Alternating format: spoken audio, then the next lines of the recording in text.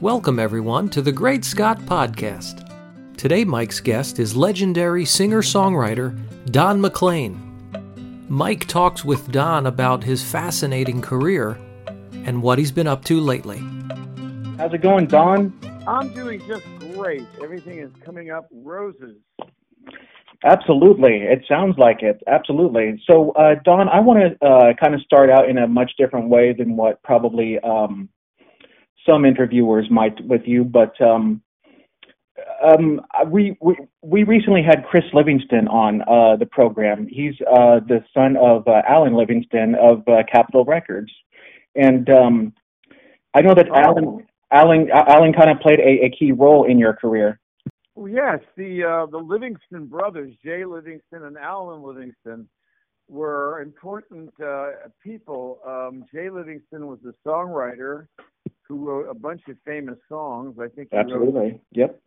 Have Yourself a Merry Little Christmas, or one of those, and many other things. And Alan was a very dynamic record company executive, a very special talent.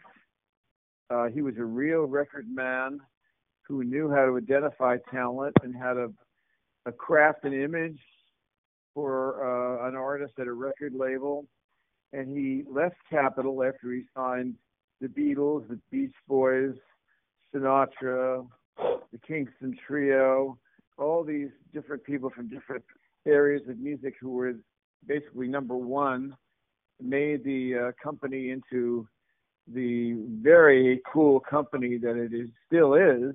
Absolutely. Yep. And then started his own record label with another guy named Bob York, who was with RCA, and he was also a very cool California guy. And the two of them partnered in this media arts endeavor, and I was one of the first people that he signed, along with Spencer Davis and a lady named Dory Previn, who was a songwriter. And so, you know, we did Tapestry, and Yep. They bought the Tapestry album. We did not have a record company. My first manager, stupidly, you know, found a producer, and we're making the record and borrowing to the point where I was in debt for like 20 grand when I just got started, and that annoyed me quite a bit. It still does when I think back on it, because I hate being in debt. But we made this record, and finally me paid the bills and took it and put it out. And we were working on the American Pie album, and all of a sudden, you know, they did everything. We had the whole album made, the cover shot, the whole work, and they went out of business. Mm. And wow, I figured, gee, that's what's going to happen, you know. So United Artists came to the rescue and bought the company and gave me a lot of money, and the rest is history. Absolutely, as they would say. And you had been shopping around from record company to record company before Alan actually gave you a shot at music. If Alan hadn't given me a shot, I don't think anything would have happened, because I'd basically been turned down by everyone, and the only thing I had left was to let somebody tell me what songs to sing, or, you know, do something I wasn't willing to do. Yeah. So had you heard of Alan by that point, or did you know anything about him by that point? No, I didn't. No. Okay. So I want to talk a little bit about your childhood for just a moment. Your dad, you really idolized your dad, and then after he had passed away, and I know just like anybody else would, once your father passes away, I mean, it's kind of like your role model passed away, and you were left crying for 2 years. Well, it was a thing where I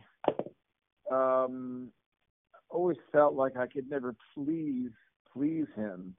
He was one of those guys who was very tough, you know, in terms of getting him to support you in any way. He did not want me to be a musician, and he died almost right in front of me, and I couldn't help him. Part of the problem. I felt like I could have or should have done more. Maybe I didn't really know. It was very confusing, and then it was very ugly. Funerals and all that stuff, and it basically put me down the sort of the Alice in Wonderland rabbit hole there, and changed everything. Yeah. And I was suddenly in charge, and my mother was hysterical, and so it was like I was all of a sudden alone. I didn't have anybody, and but I had music and my guitar, and yeah, that's what I was going to ask you. If it was through music that kept you going. Yeah, that became my whole life, basically, practicing and dreaming and working and, always calling people and trying to get something going, Yeah. And then, but I quit school in 1964 because my father passed away in 61. And I got to know a guy named Eric Darling in 1962. And he had a hit, Walk Right In. So Eric and I became somewhat friendly. He was a professional. I was just an amateur learning. But he was very generous and taught me a lot about guitars. And suddenly he was in the middle of having a hit record. So that was an experience to be around somebody who was having actual success, And we're talking like very, and so we're talking like a very young Don Mclean too, like in your teens here, right? Yeah. That's right. Yeah. So let's see. It's 65. So I'm like 17 at that point. Yep. And Eric liked my playing, and he asked me to play on a record that he was producing. So I went in the studio, and I heard on an album called Lisa Kindred for Vanguard. I'm playing guitar on that, singing background. And I'm 17, and Eric thought enough of me to have me in there. And I thought, wow, all this stuff was validating. You know what I mean? Making you think you can do this. So I was at the same time. Then I quit school after I graduated from high school in '63, and '64 I was out of school. Everybody that I knew, and I've been growing up with these kids all my life. Everybody moved on now, and I got off the train. And the train went down the tracks with everybody that I knew. Mm. So I'm figuring out what I'm going to do with my life, do a whole different thing. And, I would play a gig or whatever in Philadelphia, and guys that I knew in high school who were at Villanova would come to see me, and there I'd be in some crummy club, and, in a horrible hotel room somewhere. It was really cheap. And they scratched their heads. Well, what happened to him? Gee whiz, So they all thought I was a lost cause. And, then 6 years later, I was number one in the world. So how about that? 6 years later, number one in the world. Wow. And and it was Castles in the Air that got you to be number one, right? That was a top 5 record, I think, in the 80s, re-recorded with Larry Butler. But the biggest thrill for me has been recently, and this is the icing on the cake.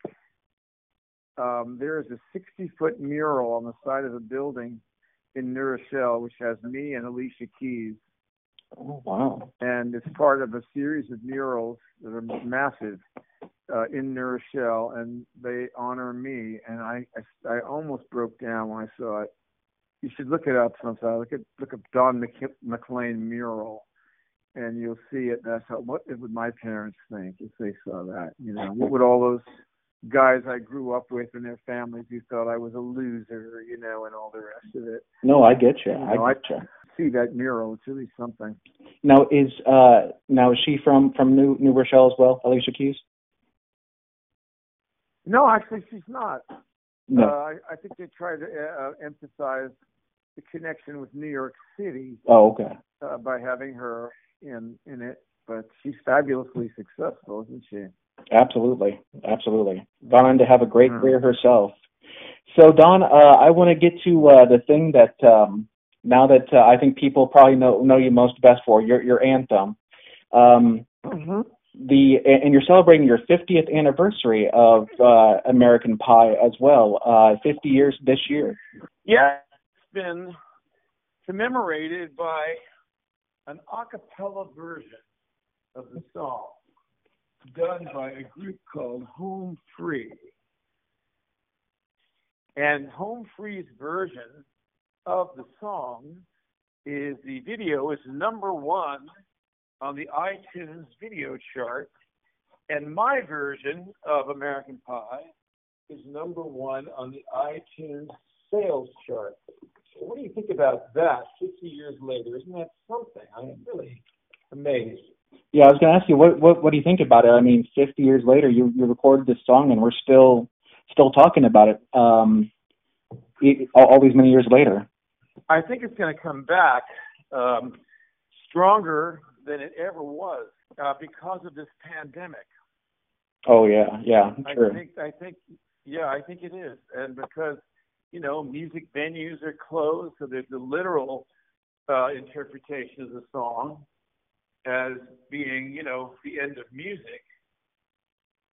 And then there's the fact that we've been in the middle of this, horrible, depressing garbage that we've had to deal with. So there's that, and it just seems like here it comes, the right song for the moment. Absolutely. So I know so American Pie is one of the longer songs kind of ever made at almost 9 minutes. But did you guys? What was it? Was it originally longer than the 8.5 minutes that it is? No. Nope. It was exactly what it is. I wrote the song until I was satisfied that the story was told. And it's as simple as that. It came out 8.5 minutes. If it had come out 5 minutes, it would have been fine. If it had come out 15 minutes, I would have done it. It wouldn't have made any difference. Okay, so it just happened to be that way then at almost the 9 minute mark then. Yeah, that's how long it took to say what I wanted to say. Okay, gotcha. And you had grown up on Buddy Holly's music as well as a child, and this was kind of a commemoration to him. Yes, the first part of the song references the plane crash, and over the years, not initially, but over the years, probably starting maybe around 2000, as I recall, it's not that perfect. Writers started referring to February 3rd as the day the music died. And I couldn't be more proud. I couldn't be happier because really American Pie opened the way for Buddy to come back from the dead almost. And I'll tell you why and how. Because a man named John Goldrosen wrote a book called The Buddy Holly Story. And in 1972 or 3, he wrote me a letter, and it's printed in the book, the biography of me called Killing Us Softly with His Songs by Alan Howard. You can read this letter from John Goldrosen, who wrote the book, Buddy Holly's Story. And he said, prior to American Pie being released, famous song, and shining the light on Buddy Holly, and prior to that light causing so many people to want to hear Buddy's music again, nobody was interested in putting this book out, he told me. He said he wanted to thank me because we were all in this together, really. He's a part of the story, you see. Yeah. So the book came out, and couple of years later, Gary Busey and the producer of the Buddy Holly Story movie came to my dressing room in California, and Busey sat down and said, "Don, without American Pie, this movie would never have been made." Yeah, absolutely. So this is the stepping stone, you see. And now you got the movie. Now Buddy is fabulously successful. You've got the Broadway show. You've got people appreciating his unbelievable recordings and music. And now it's 50 years came out, and it is the name of the day that he died, and it's coming back actually as a hit record again. So it's going to bring back a lot of music with it, including my music, and I am extremely happy about this. Congratulations on that. That's amazing. Yes, it is a little bit. It's a little bit crazy. So I have to ask you, when you wrote the song and then it became the huge hit that it did any of the family members of those three guys ever come to you and thank you for the song, or did you meet any of the family members? I had two occasions where I performed, headlined, I guess you might say. 3 occasions. Is that right? Yeah, 3 occasions. One was a concert in Lubbock, Texas. And another was a big Austin City Limits tribute to Buddy. And another was I headlined a show at the Surf Ballroom, maybe in 1995. Where they last performed. And at that performance, there were the Crickets, and there was Nicky Sullivan, who had been in the Crickets. He was the 4th man playing the guitar on the front of the album, The Chirping Crickets, but he had left the group right after that. And then Donna was there, and Peggy Sue was there, and Alan Freed's son was there, and the son of Richie Valens was there, and all sorts of Fireballs were there, and all sorts of other people. Norman Petty was there. It was just everybody was there. Oh yeah, complete homecoming. And I wrote, because if you Google me, you'll see there's an article. I wrote the opening stanza of American Pie on this wall, and it's since become a very well-used venue, and the wall is covered with signatures and stuff, but nobody ever writes on that. It's there, and you can see it. If you Google my name and look up news, you'll see the story about that. And also, Don, for 25 years. Oh, go ahead. I'm sorry. That has been 25 years. That's been on the wall. Wow, 25 years. Wow. That's amazing. That's just incredible. And so Don, also one thing that also I found interesting about you was you went to school, or you met rather at Villanova, another guy that we're all familiar with, and that's Jim Croce.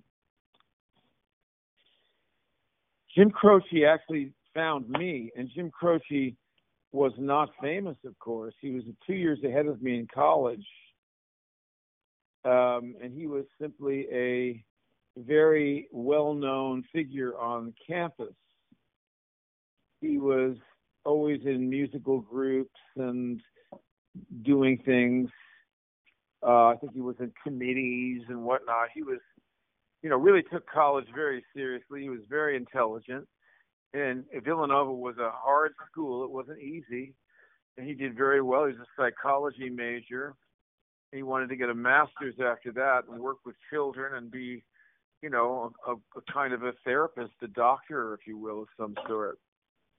And he had this tremendous love for old-timey music and rockabilly and just eclectic songs of one sort or another. And he was fascinated with me, because I had my guitar and banjo. I was good at that point. I was a good player, a good singer. and we'd play together. You know, he'd sing tunes, I'd play with banjo with him, and we'd go places. He would take me. Once I remember him taking me to a guy who had a trailer, and he was a mandolin player, and he might have been really good. You know, I don't know. But, you know, Philadelphia is so full of music. First of all, you had the Philly sound. You had all these people that broke out of Philadelphia. And then you had the folk scene in Philadelphia, the Philly Folk Festival. So Jim had folk roots. He was a folkie, you know, dyed-in-the-wool folkie. But he also had these friends, you know, who were, you know, hip to making hit records. You know, even American Bandstand was in Philadelphia. Yep. So, you know, it was a breakout market. You know, you could. So these guys were hip. They signed. There were guys that went to school with him. They signed him Uni Records, I think, which is the same label that Elton was on. And a few years after I had my success, he started coming with hit records. And then very shortly he got killed in '73. Yeah. But he would have gone a long, long way. Absolutely. And he would have continued to write hit songs. He would continue to make hit records. He would have grown as a performer, and he was very funny. But he had it all, you know. So nothing would have stopped that guy. Did you know about his song, the Leroy Brown song? Did he ever come to you saying, "Hey Don, I have this song called Leroy Brown that I think will make it"? No, I didn't hear any of his songwriting after 1970, 71, around the Tapestry came. I was way too busy to see anybody. I was involved, you know, I was really busy, you know, running all the time. Gotcha. So I also want to plug something for you, Don, is that you have a Broadway show and a children's book planned for next year. Well, this year there's going to be a documentary movie by the end of the year. This year there's going to be an album of mine with new songs. They're already written. I'm going to work on that in a few days when my producer comes out here. This year there's going to be a children's book, and this year there's going to be what's called a bookazine. I guess you've seen those and you check out at Rite Aid or, you know, the drugstore or the grocery store. You see these glossy magazines. They're like 96 pages. And you'll see Marilyn on the cover or John Lennon on the cover or Sinatra. Well, there's going to be one and you'll see probably me on the cover, the American Pie cover or whatever. It'll be the whole thing, the story of my life, career, and the songs. And so that's done. We've got a deal for that. And we've got a deal for everything else too. And you said that's supposed to come out this year?